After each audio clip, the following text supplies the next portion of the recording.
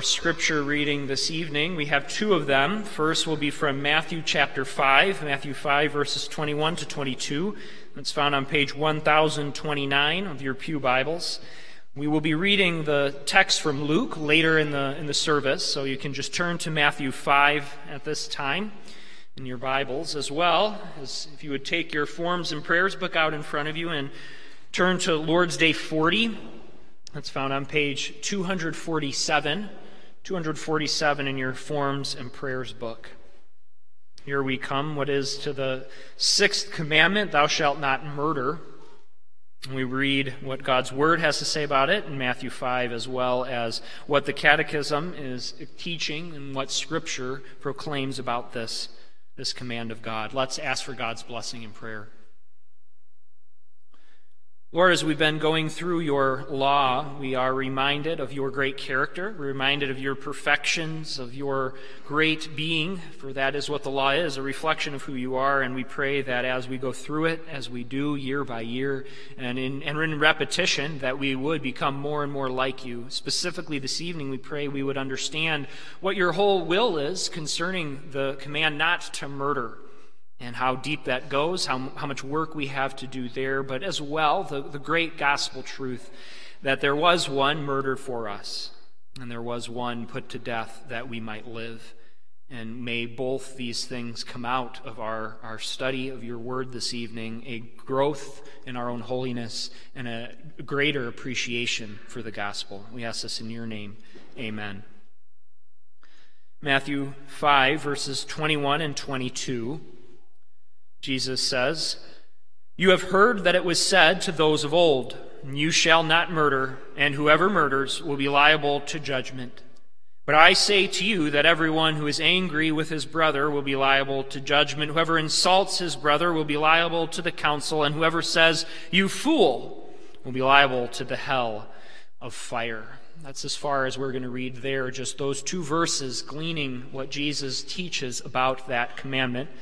Now we turn our attention to Lord's Day 40, page 247 of your Forms and Prayers book.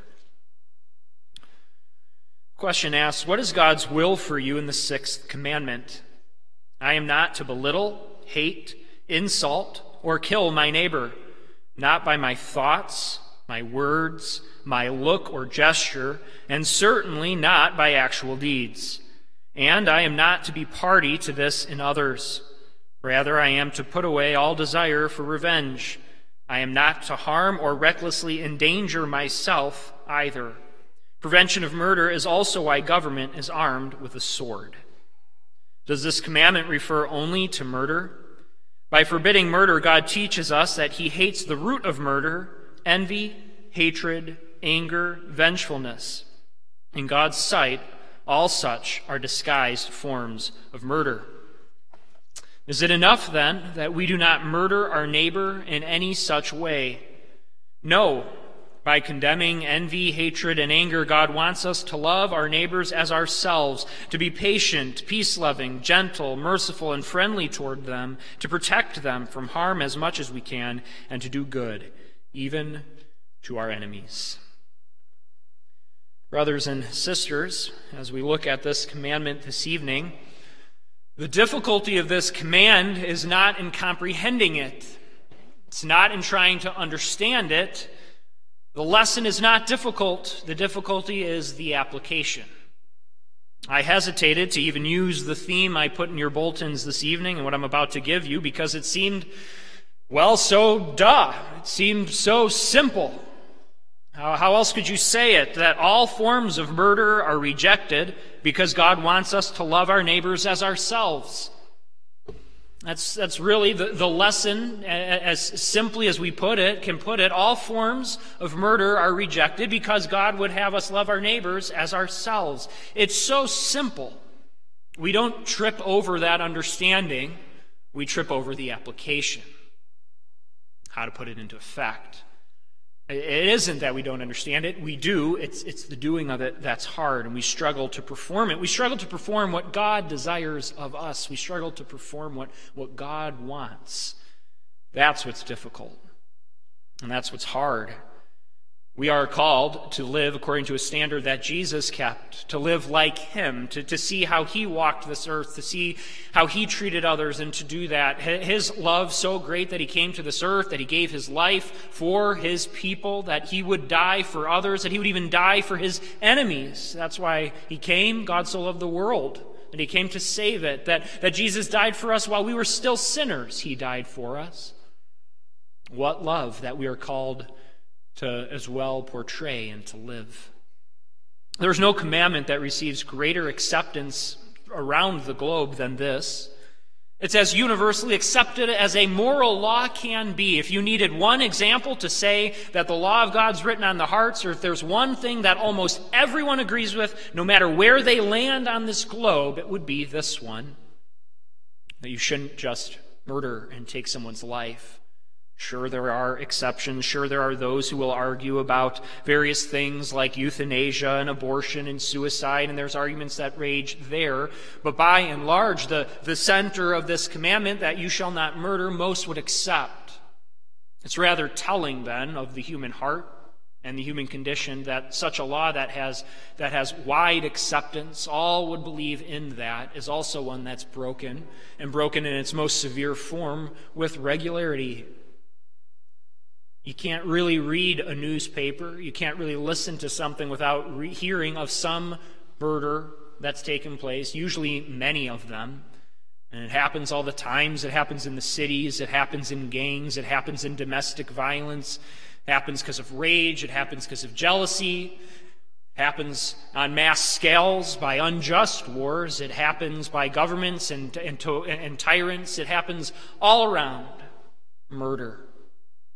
And despite the fact that we know it's wrong, for whatever reason, man is drawn to glamorize it, to put it forward, to be entertained by it, to watch it and to see it.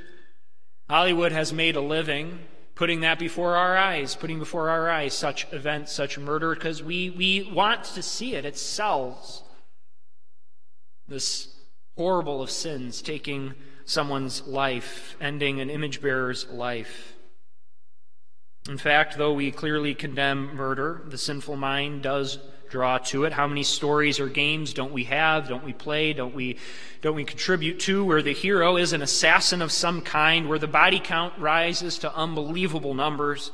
How many action films' sole plot is a tale of retaliation, and Hollywood has made their living doing this, and they also make their living sort of trying to not fully say this is a murder and justify it to a degree, justify why your main character that you can root for can go about and kill 50 people in one movie, and why that's okay. I only say that to put before us that this is the routineness in which this command is violated in our world, and as well at what we're exposed to, what we see around so often. This resource, and so bear this in mind, this resource is 30 years old. 30 years old, it said this: by the time the average child finished elementary school, he or she would witness 8,000 televised murders, 100,000 acts of on-screen violence. 30 years ago. Those are staggering numbers. How many of us do contribute to that? How many of us partake of these things? This command forbids on all unlawful taking of life. And I just start there to raise the point before us. Are we thinking, are we aware of what we consume? We're using our consciences to be aware of what we put before our eyes, or as we see these things, are we even thinking that it is despicable, what is happening in the world? Would we at least have that thought on our minds? This is a violation of that commandment. I would imagine all of us know it's wrong, but wouldn't have the thought in our heads that this is a violation of the sixth commandment, blatantly so. This is murder. God's word calls us to exercise biblical wisdom, and it does so in many ways. We're going to look at this law this evening in 2 points. The first is what's prohibited. It's the negative. It's what you shall not do. And the second is the positive, what you're called to do in keeping this commandment. First, you shall not. And it prohibits all forms of murder. That's the lesson the Catechism is trying to make from God's word. This commandment doesn't mean that it's no killing at all. God gives the government the sword. The Catechism makes that point. We see that in Romans 13. The government has the sword. It's not as if any form of execution is wrong. They're given it for that purpose. The government has the sword to wage just wars, and there are such things as just wars. There are wars in which the people of God can as well take part in, because there is such things as just wars. We're not pacifists. We don't believe that. We believe that there's self-defense. All these ways in which you can indeed defend yourself. The Bible doesn't even forbid self-defense of person, family, or even property. Exodus 22:2 says, "If a thief is found breaking in and is struck so that he dies, there shall be no blood guilt for him." So in the Old Testament law, God made a distinction between what was wanton, blatant murder and someone who had broken in, and it was night, and you were protecting yourself. But God's word is also very clear to show that where it can be avoided, it must be. And it's a last resort. Self-defense is permitted, but self-defense isn't the golden ticket. This is what Hollywood gets wrong. Self-defense isn't the golden ticket then to be Dirty Harrys or John Wicks to our heart's content. Just go out and violence, vigilante justice, that's what we can do. No. The government has the sword. The sixth commandment is not just a command against against killing the body fully. It's about the heart as well. That's what we read in Matthew 5:21 and 22, that everyone who is angry with his brother will be liable to judgment. Whoever insults his brother will be liable to the council, and whoever says, "You fool," will be liable to the hell of fire. Strong words. Do you see there how much Jesus hates violence of any kind? Murder with our thoughts, gestures, words. Look at what's owed. That if you would call your brother you fool, that you would insult them, that you would kill them with your words, you will be liable to the hell of fire. What is that saying? God is so upset with that it's such a violation, that hell itself is the payment. That's how much God hates these things.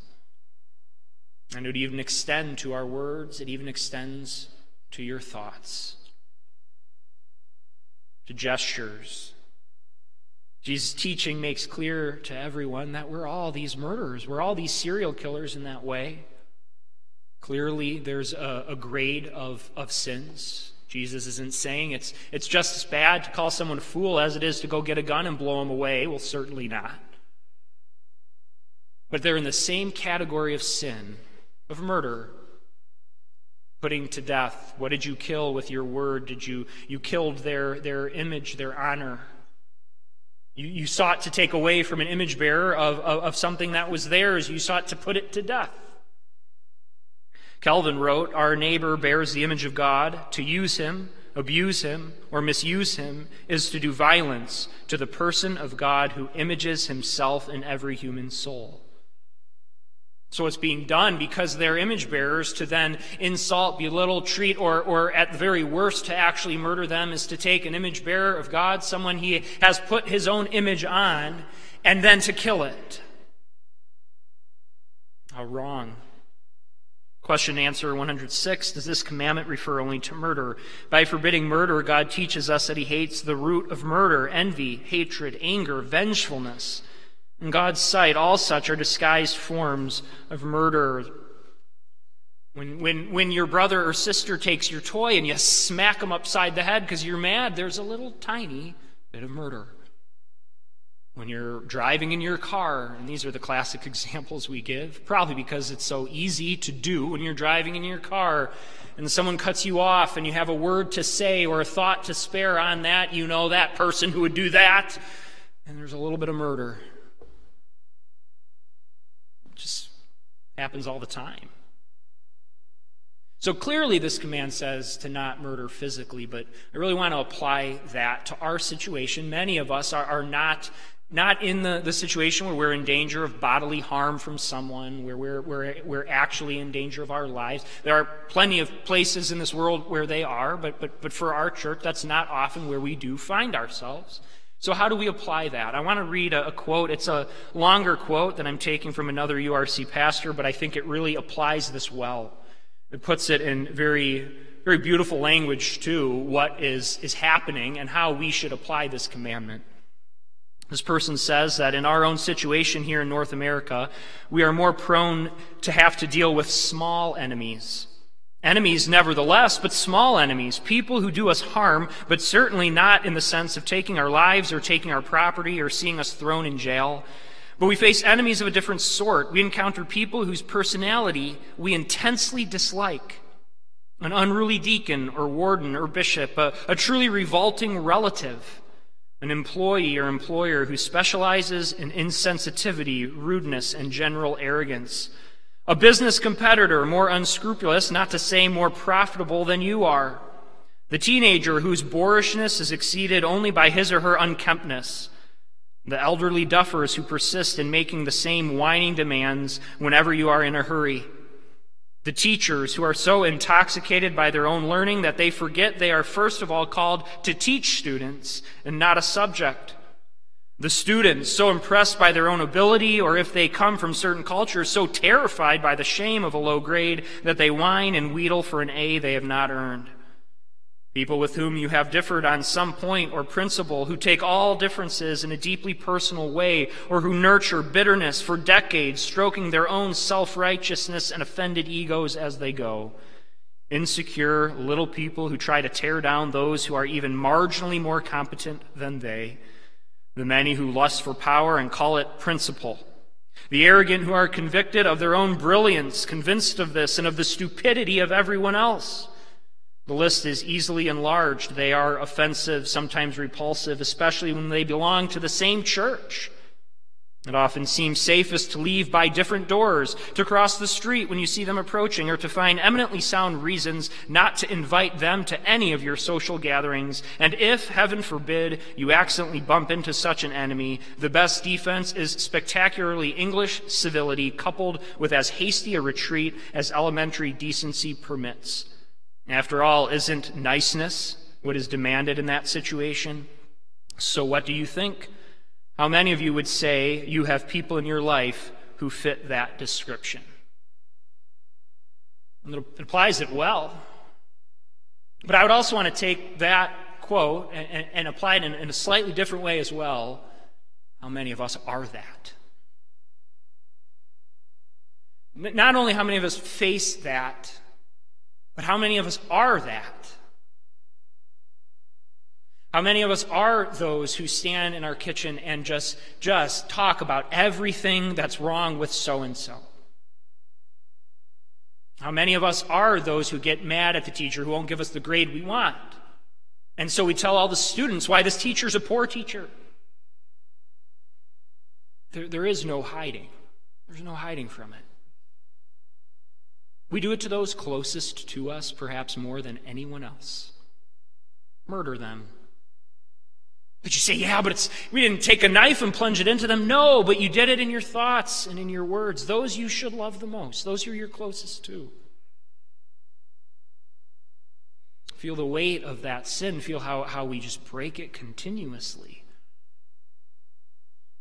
There's another area I want to turn attention. The Catechism mentions this, and I want to hit this to a bit of a degree we don't normally. That's in question and answer 40, that I am not to harm or recklessly endanger myself either. There's a growing issue in our world of self-harm, harm that we inflict upon us for a variety of reasons, and it needs to be dealt with. It needs to be dealt with that any type of attack upon even yourself violates this commandment as well. So it's not only the small enemies we face, as that quote showed very well, but it's even to yourself. Are you applying this commandment and applying it correctly? The things like eating disorders and cutting and even suicides and all these things are on the rise. They're on the rise in the world. They're on the rise in the churches. Those who bear such a difficulty and those who have such a battle, and then what do? They even murder themselves to degrees. You see, we have the answer that the world doesn't. We have hope to offer. But it's a hard situation. It's a very difficult one. It's one that we have to be aware of, and even in ourselves. And before getting to those issues, I want to think of our own thoughts. Let's say this is probably the lowest level of the self-harm that you could do to yourself, and that's when you run yourself down all the time. There's an appropriate way to run yourself down, let's say. And the appropriate way to do that is to look at your pride, to look at your sins, to bring them before God and be sorry that you have them. There's an appropriate way to die to self and to put yourself down. That's not what we're talking about. We're talking about the person who hates the way they look and struggles to look into a mirror and is just upset about it. Who hates their personality, who hates these things about themselves, who struggles with that idea and runs themselves down and recklessly harms themselves, maybe not yet on bigger levels that we'll get to in a moment, but even in your thoughts. God would not have you do that. God would not have you murder yourself. And your worth is not in those things that trip you up or those things you hate about yourself. Your worth is in Jesus Christ. Your worth is in the image of God that he has put on you. You're made the way God would have you be made. And that's where we begin to answer these things, that you're not even to do that to yourself and not to cultivate that. Think of things and wish you were better. Again, there's an appropriate way to do that and one that's very damaging. The appropriate way to do that is the one that's coming in the grace of Jesus Christ. It's knowing that in Christ there's answers. In Christ there's changes to sins. Then there's that whole other category of this epidemic. And they get to bigger issues. It doesn't just stay in the heart. I'm sure every one of us to degrees can understand that type of self-harm, those type of thoughts that we have about ourselves. But for others, it's far more severe. It gets far worse. We have that answer to these things, even to the greater degrees of it. This commandment doesn't just tell you to stop. It doesn't just tell you that God commands you not to do these things to yourself. But it provides in the whole interpretation of Scripture the reason behind it. The great joy that you have in God and in Him. You see, the message to the young girl who's been traumatized by social media and feels no self-worth is that this commandment is telling her, with the whole freight of God's word behind it, it tells her that not to murder herself, and it supplies for her understanding why, because her life is precious to God. It's special to Him. And that His judgment is the only one that matters, and not the opinions of others. And though we have the answer, that doesn't mean there won't be a struggle. It is one that has to be fought. But there are those who go to these levels, even to that extreme end of suicide. A lot of what I'm about to say was taken from a sermon by Reverend Strange, Dr. Strange, who preached on that topic in relation to this commandment. We would all confess these things to be wrong, self-harm of any kind, suicide to be wrong. It's not to be done, but there are those we see even in our churches and churches like ours who do these things.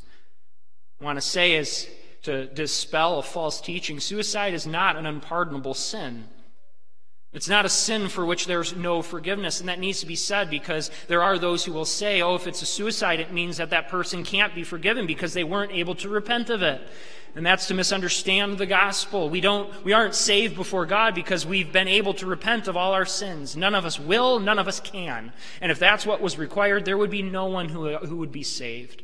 Obviously, that's not to justify it, but it's to put away that type of false teaching.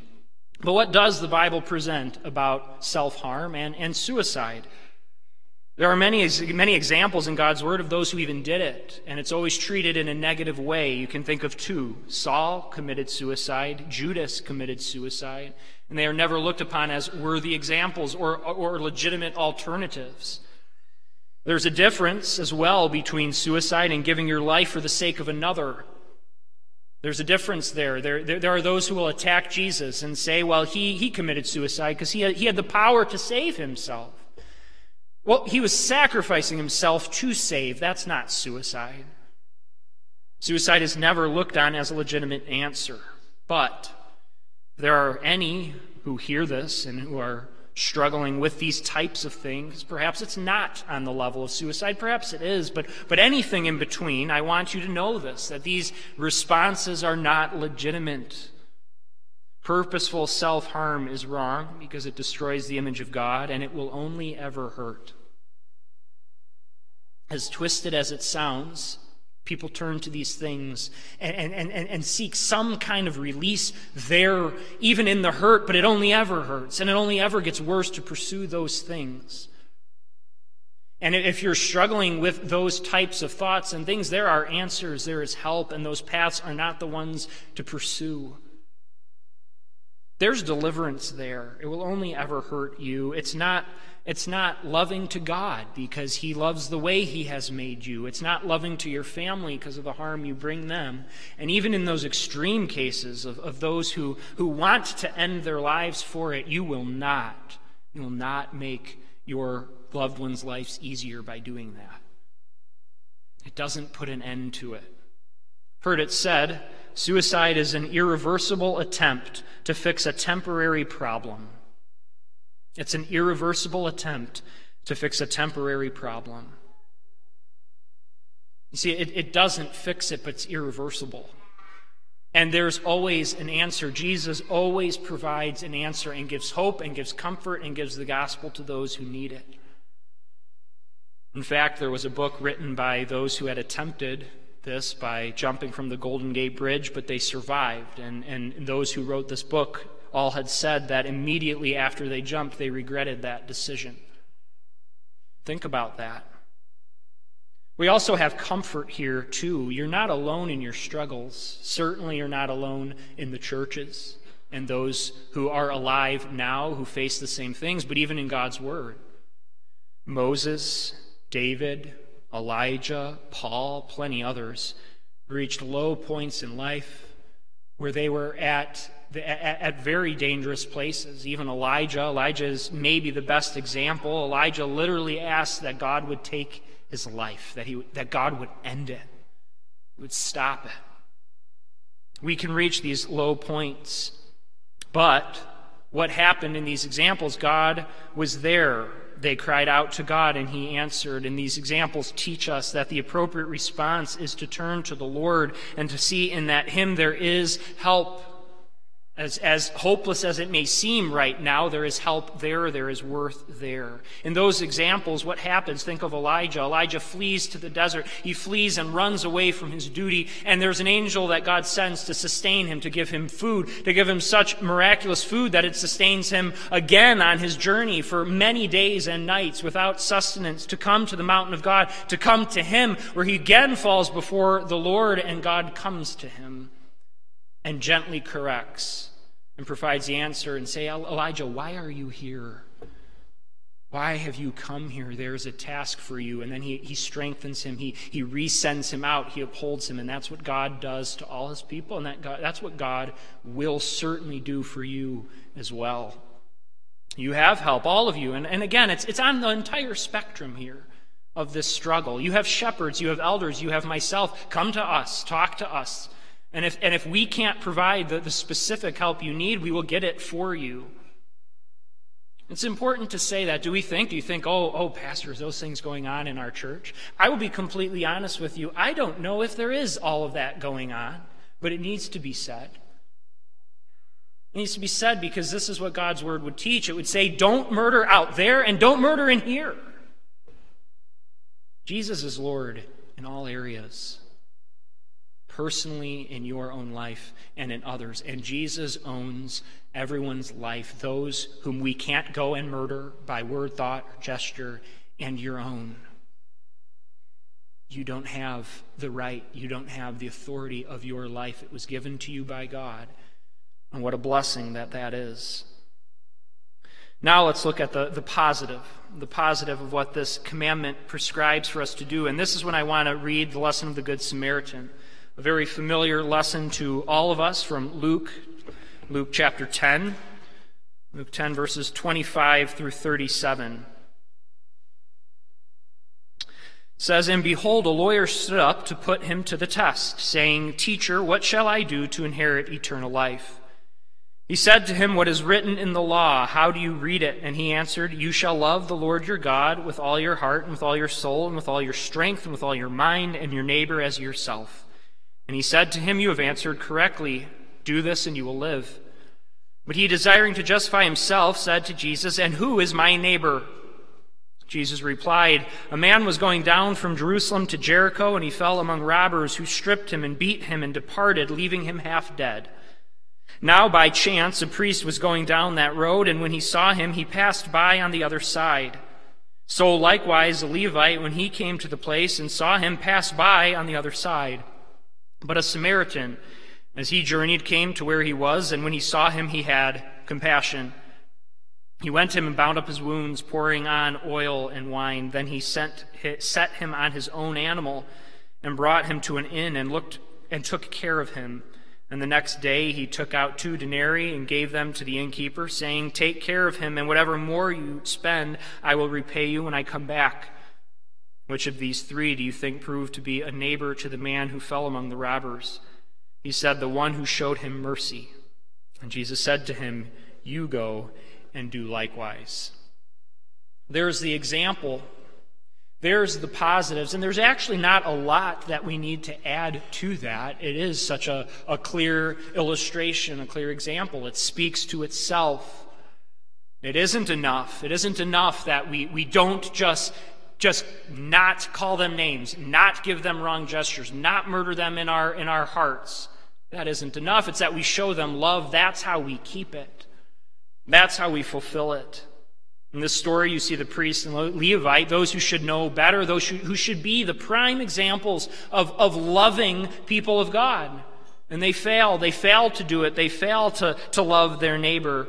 They failed to attend to the needs and care of one God put in their path, in their way. This parable Jesus tells is a case study for how God would have us apply this commandment, how we are to love. So just look at what it takes. Look at what it takes to keep this commandment, to show love to your neighbor. Compassion. It takes compassion. It takes a heart that sees and desires to help. That your heart goes out to them. It means that you have a sense of love for them, even, and as the parable shows, a Samaritan, too likely, who was an enemy, a Jew. One of these people, they didn't mix, they didn't see each other as friends, but as those they were opposed to. Compassion takes hands-on work, binding wounds, helping, getting dirty. People of God, we can't love our neighbor without hands-on work. It isn't enough. It isn't enough to just do the simple thing. It isn't enough to take the easiest, most convenient route for us. It takes sacrifice. It takes personal expense. Look at what he gave, what the Samaritan gave, and that he would continue to provide for him. It took lost time. Lost time. I wonder if you've had this experience like I have. This parable always comes to my mind when you're driving down the road and there's a car. There's a car off on the side of the road, and you have the thought, should I stop and see if everything's okay? Especially if something looks off, something looks bad. And it's amazing how many thoughts come to tell you why you shouldn't stop. It's just amazing about, I can't do that, someone else will, they're probably fine, are they this or that? I'm not saying be unwise with how you deal with strangers, but just using that as an illustration, it's very easy to talk yourself out of compassion, to talk yourself out of loving others. Lost time, our time is so much to us. It takes sacrifice of oneself. It takes being inconvenienced. Oh, we hate being inconvenienced. We even use that term. Oh, it's just. I'm not upset. It's just very inconvenient, right? We say those type of things all the time. If we're going to love, if we're going to keep this commandment, it's not enough that we treat others cordially, that we're willing to be inconvenienced, we're willing to be sacrificial to them. It also takes planning. It takes future thoughts. Look for the plans for his prolonged care. He was so concerned that he didn't just take the immediate need. He also provided for the next steps that might be needed there. He went above and beyond. We might think, oh, you're doing well, you're doing very well to just stop and check on him. Is everything okay? And maybe you're even doing better if you bind the wounds and give him some water. Maybe you've even done that much better to bring him to someone else to help, but to do this level of care. It's love. And Jesus tells us to go and do likewise. That's how he ends it. He tells that lawyer, the one tripping him up, the one trying to make him fail, you go and do likewise. You love like this. It's interesting that Jesus is really not saying this is what the parable is saying right there, but in illustration form, Jesus has both happened to him. He's both characters. He's the Good Samaritan. He's the one who comes down from heaven. He comes and exchanges glory by assuming a human nature. He takes sacrifice. He comes to this earth to die for his enemies. He is that. That's the love he's telling them to have. He does it.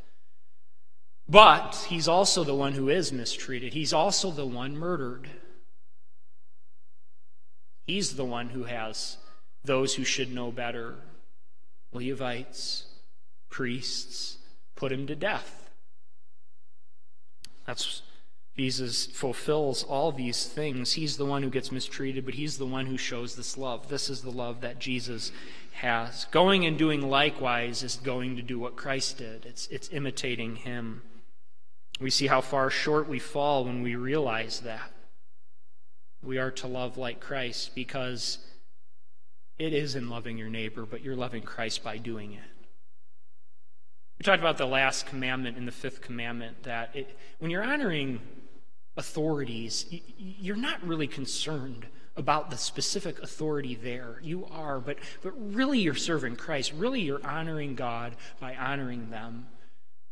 When you're loving your enemies, the chances are that it isn't going to end in this amazing way. It could be that they are still your enemies and will be to the day that you both die. And so what's the point? It's not in that end result, though often God rewards our meager efforts. The reason we're doing that is because by loving the stranger on the road who needs help is because we're loving Jesus. Because we're loving him. And that should make it easier for us to love the unlovely. And that long quote we read, what does that mean? It means that relative that everyone finds repulsive. It's that person that's just obnoxious and proud, that you would love such as them. Because what you understand is that you are that. You are something so unlovely, so undeserving that Jesus has loved and loved you. And because you love him, you will legitimately love them and show them that love. And that student who's arrogant or that teacher who's pompous, you bear with them. Treat them with respect even when the entire class might not. Or you're the teacher who takes that student no one else cares about because of his pride, and you try to correct and help and mold when no one else would take any care or love to stoop down to someone no one else wants to deal with. This law means nothing to us without that gospel side. But it is the good news of the gospel that then not only reveals how far we fall short, but that great joy we have that we can go out, as Jesus says, and do likewise and show the love of Christ to all. And so we seek to follow all forms of this. We reject all forms of murder. Physical murder of others, what we see in the culture, what we see in entertainment and games, we reject that. We reject even the gestures and looks and words and the way we could speak about others. We reject murdering of self. And we love the Lord Jesus Christ.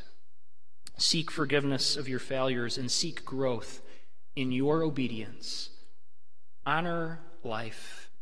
Not only the life God is giving you, but the life he has given to others. Be like God, because in showing this love, you're being exactly like who he is.